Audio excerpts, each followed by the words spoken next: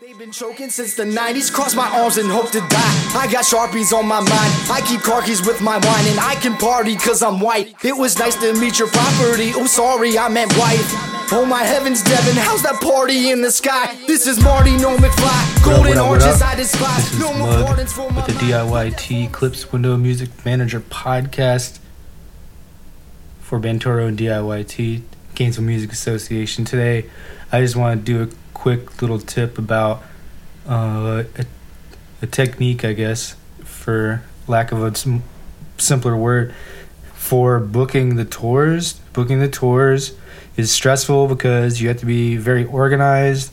There's a lot of no's you have to get through, and there's usually only one or two people working on it to keep it organized, so it's stressful that everyone is depending on you to get it done.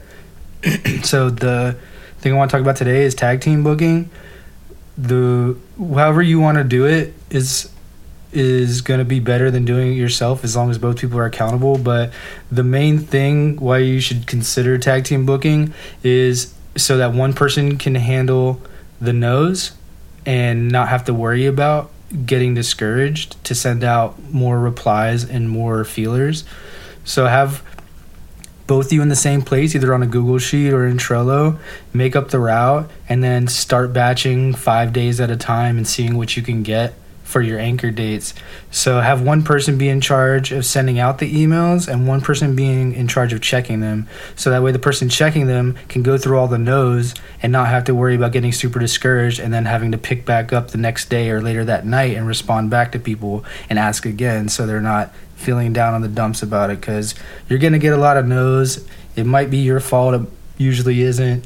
Just usually conflict of dates and just the market itself not having a need for that type of music at that time, or conflicting dates and things like that. So don't get discouraged, but I know it's easy to, so I'm not going to act like it's not going to happen.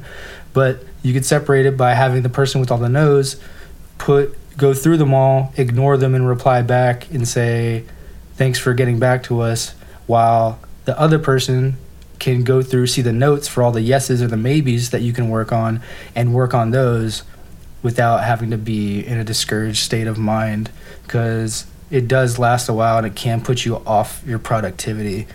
However you do it, be very organized and be tedious about it, because it gets tedious no matter how organized you get.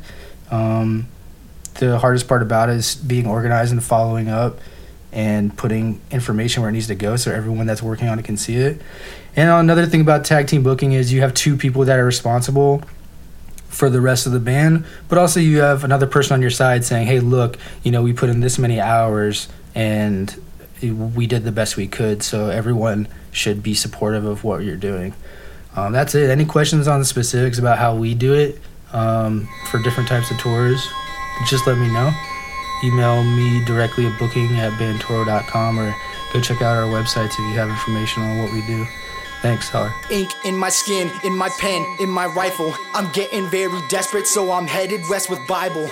5 or 6 in the morning and I'm touring for my rivals. Girls my favorite pastime and I'm hitting for a cycle. Thank you so much for listening to this episode. We're always working on a bunch of stuff, DIYT, resources, Bantoro services, and even locally here in Gainesville Music Association, we have a bunch of cool stuff. So if you ever have any questions or need help with anything, please don't hesitate to reach out to us. We always answer everything really fast. If you want to be on this podcast, just go to DIYTmusic.com and sign up with the bar at the top. And just remember to help yourself and help each other. Thanks.